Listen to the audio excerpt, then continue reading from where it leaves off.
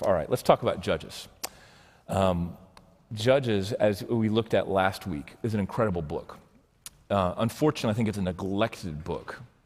In many ways, as New Testament Christians, we neglect much of the Old Testament, but particularly the parts of the Old Testament that are unsettling to us, the parts we don't understand.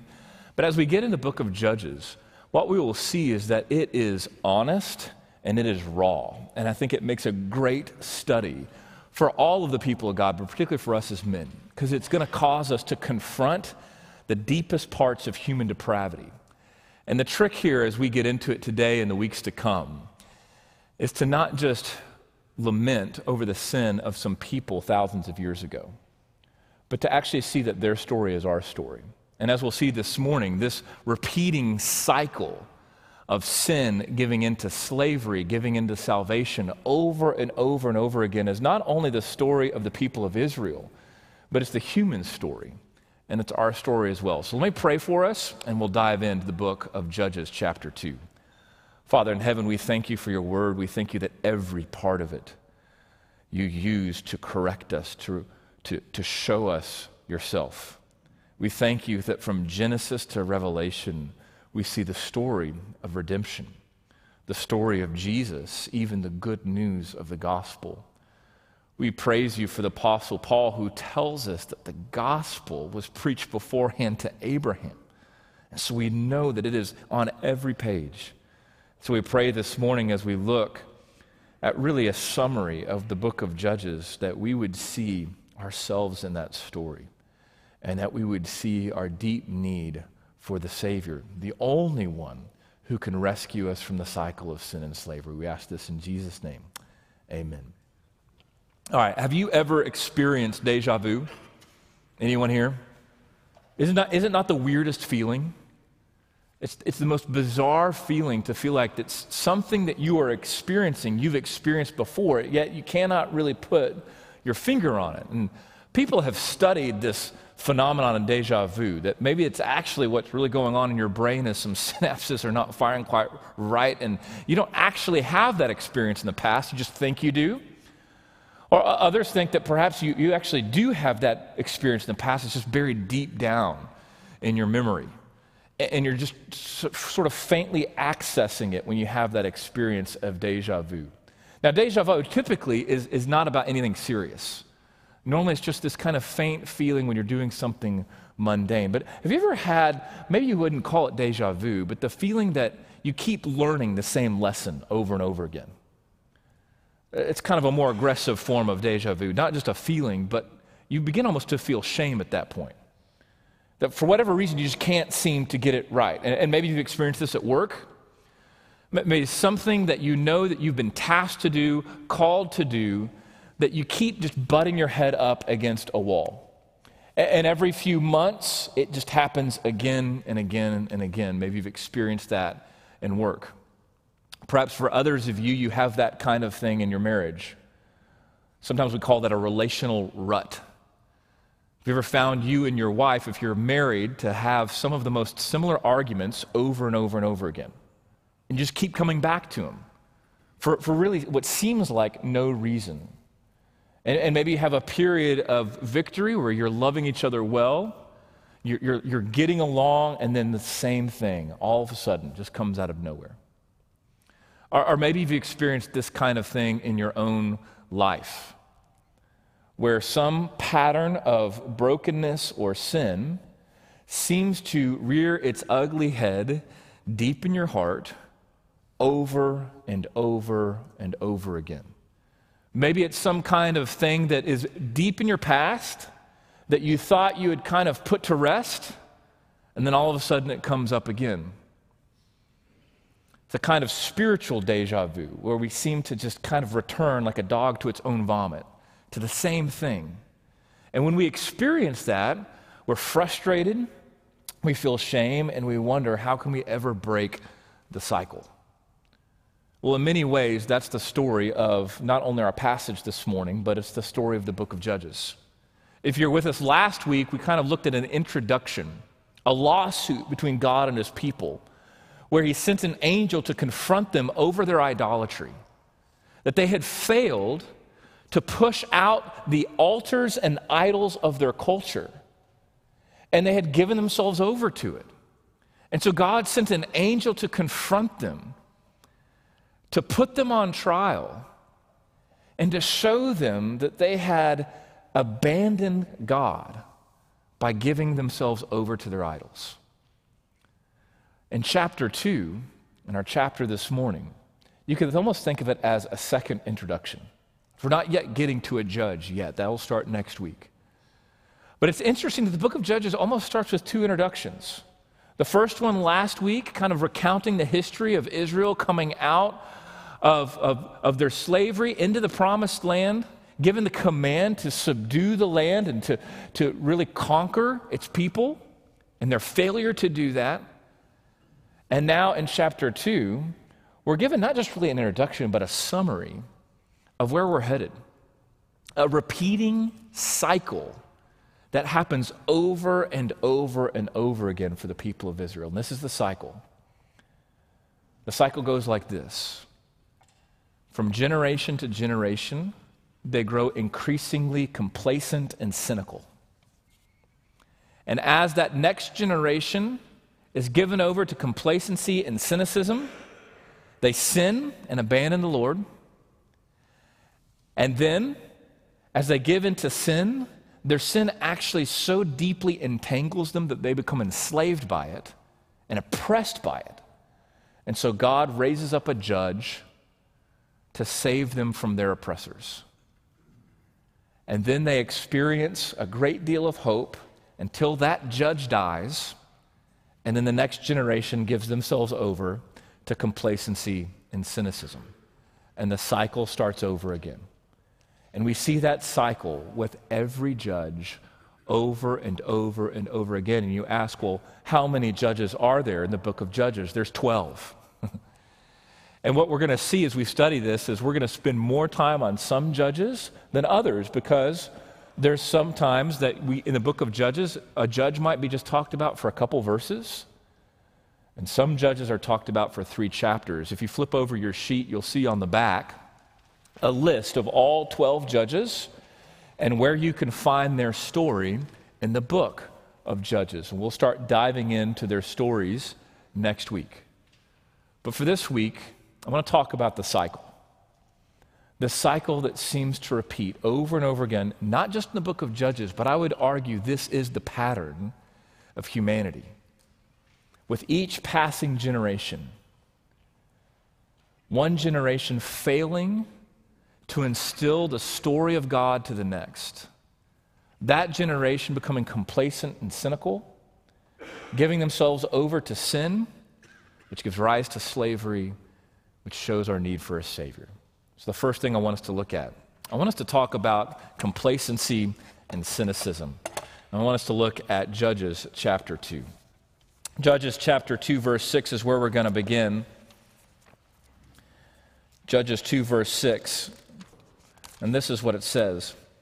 It says, when Joshua dismissed the people of Israel went, each to his inheritance, to take possession of the land. And the people served the Lord all the days of Joshua. I want you to pay attention to that. And all the days of the elders who outlived Joshua, who had seen all the great work of the Lord had done for Israel. Okay, so let's stop there. So Joshua here is still alive. This is the story of his death. And notice what it says, that during the days of Joshua, the people of Israel, God's people, they served the Lord. They served the Lord. In fact, we're told that the elders who outlived Joshua, who had seen everything that God had done, also served the Lord. I want you to pay attention to the connection between bearing witness to what God can do and serving Him. It is only when we truly behold God and really see what He can do. It's only when we tell that story to ourselves and others that we really have a chance to serve Him. The more that we are disconnected from the person of God and the work of God, the less that we are prone to obey Him or serve Him. And that's not rocket science. Why would you serve or obey a God that you really cannot see and you haven't really seen him work. I want that to start to wrestle deep in your heart as you think about this morning. When is the last time that you really considered the person and work of God? To the degree that that is far from your mind, it should not surprise you or me that we are prone to abandon him. That's exactly what we see with the people of Israel.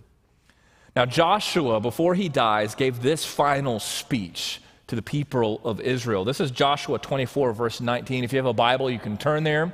Or if you're taking notes, you can just write this down and you can go here later. But this is Joshua's final speech before his death. Again, Joshua 24, verse 19.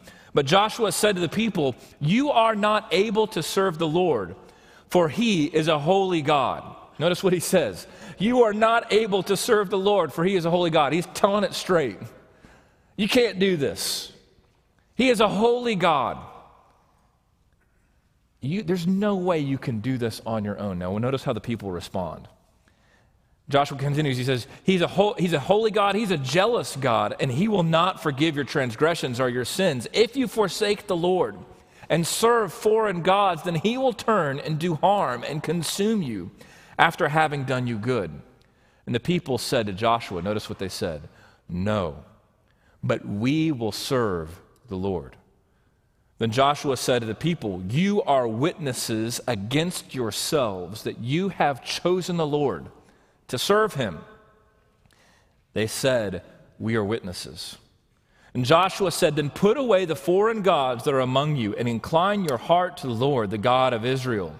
And the people said to Joshua, "The Lord our God we will serve, and his voice we will obey." So notice what Joshua says. He's being honest. He's saying there's no way you can possibly do this. You're not able to do it. And you need to be warned, for God is a jealous God, and he will punish you for your sins. And the people of Israel said, "No, we will serve him. We will serve the Lord." Now I want you to go back to the book of Judges. Judges 2, verse 10. So remember, Joshua and all the elders who outlived him, who saw the works of the Lord, they served him. Now notice what it says in verse 10. "And all that generation also were gathered to their fathers, and there arose another generation after them, who did not know the Lord or the work that he had done for Israel." You have a generation who saw the deeds of God, who bore witness to who he is and what he can do, and the next generation forgot. They forgot. They did not know the Lord or the work that he had done for Israel. And brothers, as much as our culture has written and talked about the danger of each passing generation, it is nothing new. It's nothing new. Because this is human history. One generation failing to pass on the story of God to the next, and that next generation having no knowledge. And you say, who's at fault? I think what's interesting at the book of Judges is it doesn't blame just one generation. It blames all of them. It says the younger generation is at fault. They didn't know the Lord, and they've given over themselves to sin. But the older generation is also at fault.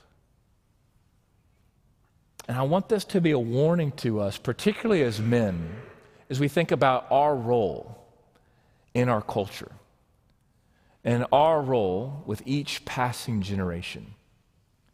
It is vitally important that we pass down the story of God.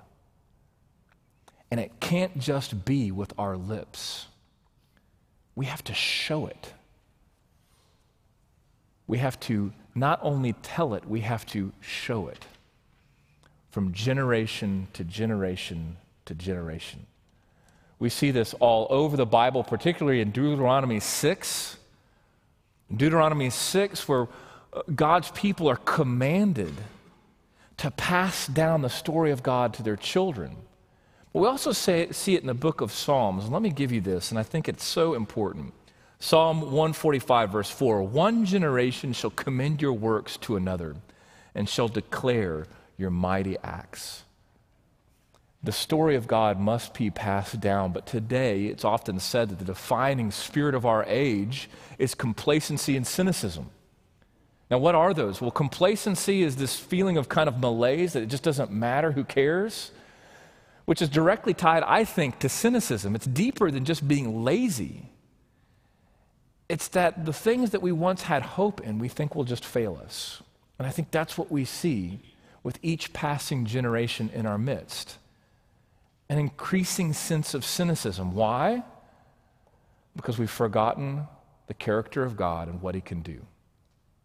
We've lost hope in who he says he is and his promises.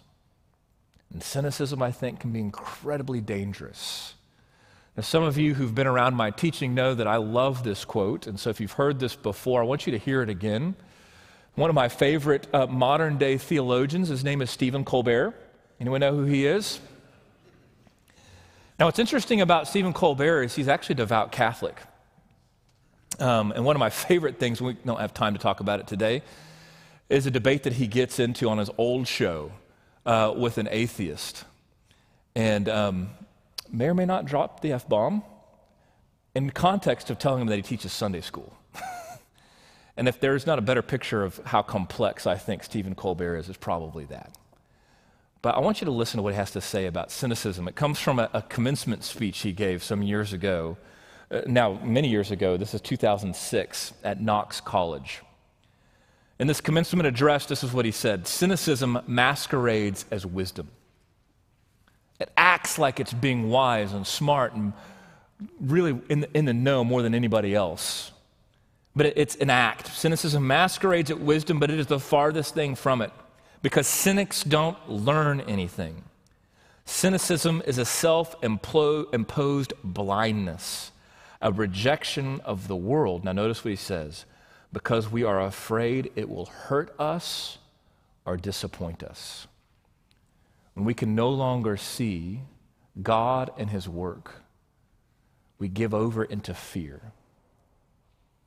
And when we are afraid, we begin to believe that all this world will do will just hurt us and disappoint us, because that's all that God is, that the stories that we've been told from the generation that went before us can't possibly be true. They can't be trusted. And so we give into cynicism. But what I want you to see in the pattern of this cycle that we see in Judges, it doesn't stop there. Cynicism always gives in to sin. Because when we fail to see God for who he is and we no longer trust him, we will worship other gods in hopes that they will deliver us from our pain and suffering. So the second part of the cycle is sin. Again, I want you to look with me, Judges 2, verse 11. Notice what verse 11 says: and the people of Israel did what was evil in the sight of the Lord and served the Baals. A good Hebrew scholar would say Baals.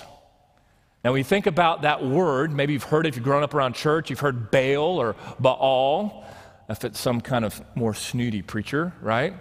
I want you to know that that word is really just the Canaanite word for Lord. Now, why does that matter?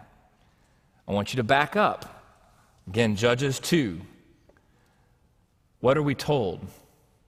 Judges 2. They served the Lord. The people of Israel served the Lord. And then in Judges 2, verse 11, what does it say? They served the lowercase lords. One generation served the Lord, capital L, the God of gods, the true God, Yahweh. The next generation served the lords, lowercase l, the Baals. The people of Israel did what was evil in the sight of the Lord and served the Baals. And notice what it says, verse 12. They abandoned the Lord, the God of their fathers, who brought them out of the land of Egypt. They went after other gods, from among them the gods of the peoples who were around them, and bowed down to them. I want you to begin to recognize sin for what it is. Sin is not just breaking a rule, although it is that. Sin is not just breaking one of God's commands, although it is that. Sin is not just doing immoral deeds, although it is that. At its heart, sin is born out of idolatry.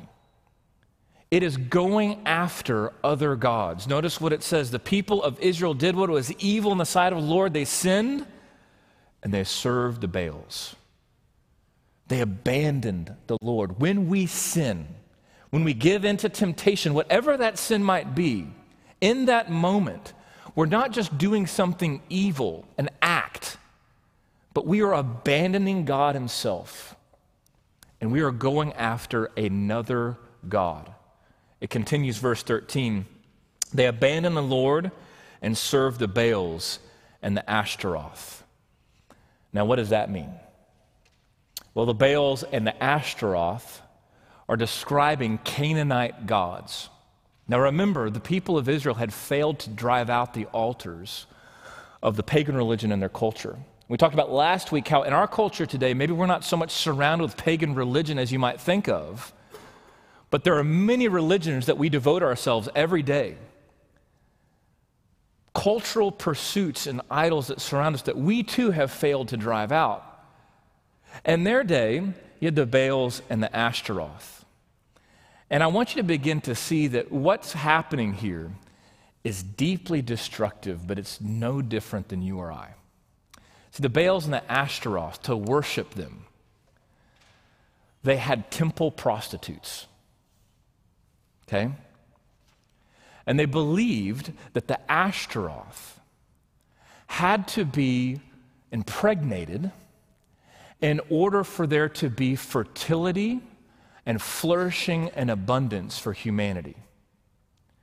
And so in order to provoke the Baals and Ashtaroth to give them abundance and fertility and fruitfulness in their daily work, they would, as men, go to the temple, a Canaanite temple, and they would go into a temple prostitute to enact what they wanted the gods to do in order to give them flourishing.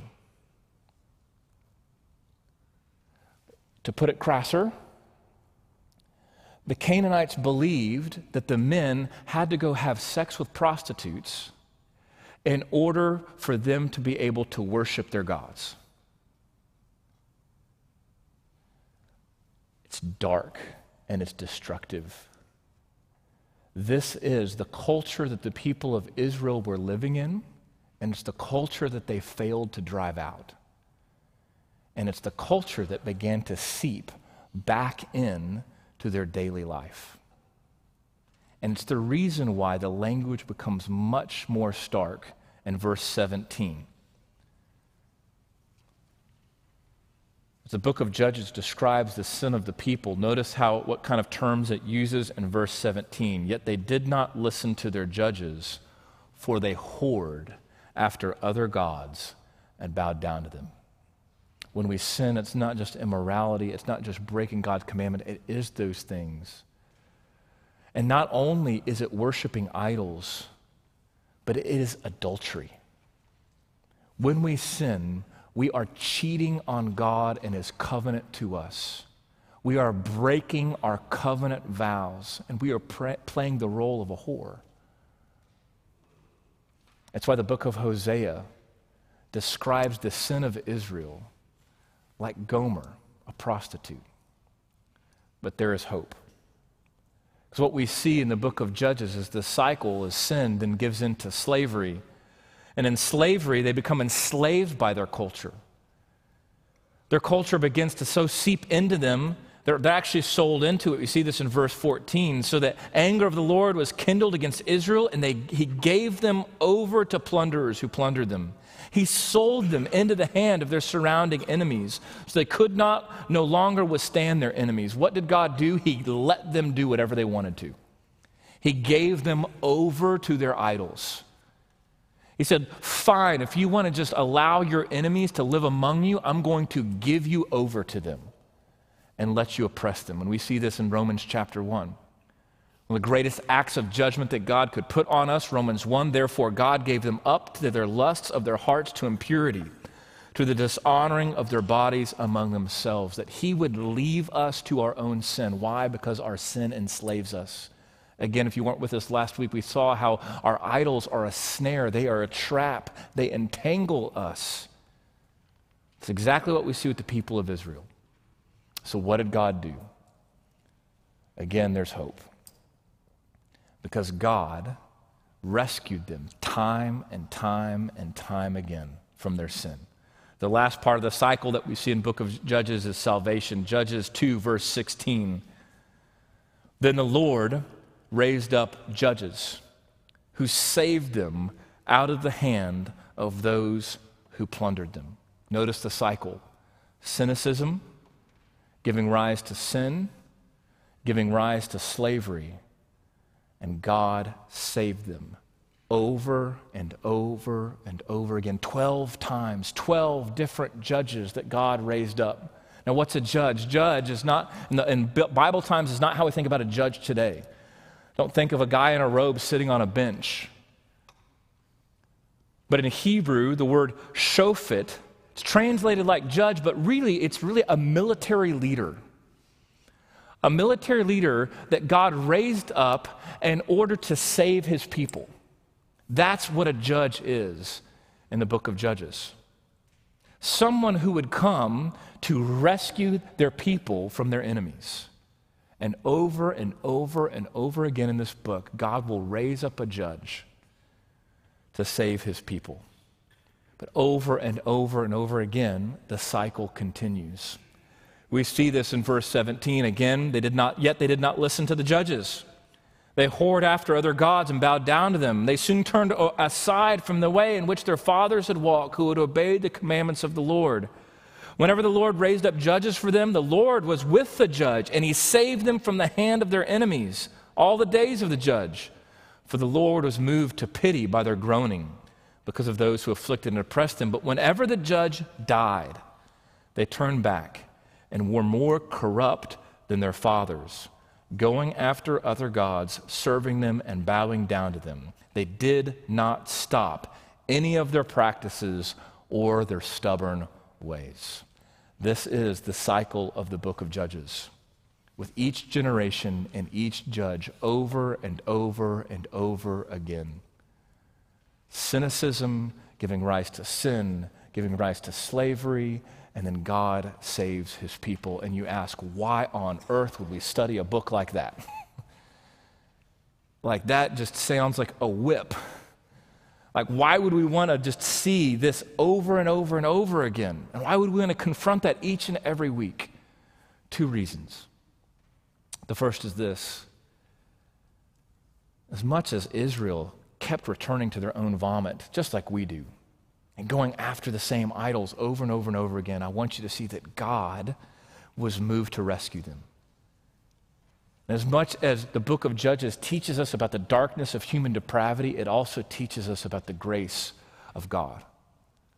That he would go after his people over and over and over again.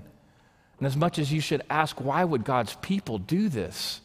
We should also ask, why would God be so gracious? Because he is.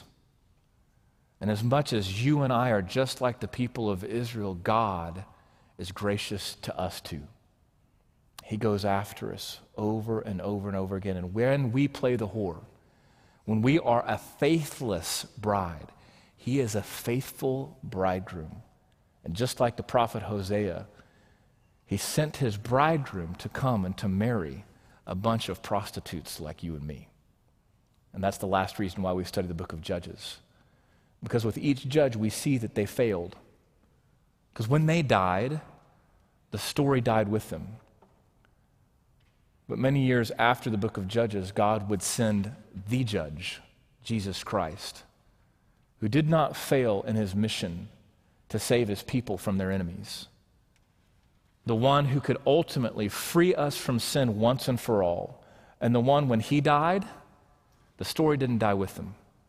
But he rose again to conquer sin and death and to break the cycle of sin and slavery once and for all. So each week this semester together, not only will we see the story of a judge, we'll also be reminded of the Judge, Jesus Christ, who has rescued us from our sin, our slavery, and our cynicism once and for all. Let me pray for you. Send it to your tables. God, we do thank you for the book of Judges. On a morning like this, it seems like a strange prayer to say thank you for this story because this story is a hard one to read. But we recognize this morning that it's honest. So I pray that you would enable us around our tables to be honest, to be confronted not only with sin, but the wonder and good news of the gospel, to be reminded once again that you are a God who loved us so much that you sent your Son, Jesus Christ, to be the faithful bridegroom and the judge to rescue us. So may we, as we leave this place and talk amongst our tables and go to work, not only be honest about our sin, but may we glory in our Savior, and may we walk in victory, and may we tell that story to each and every generation. We pray this in Jesus' name. Amen.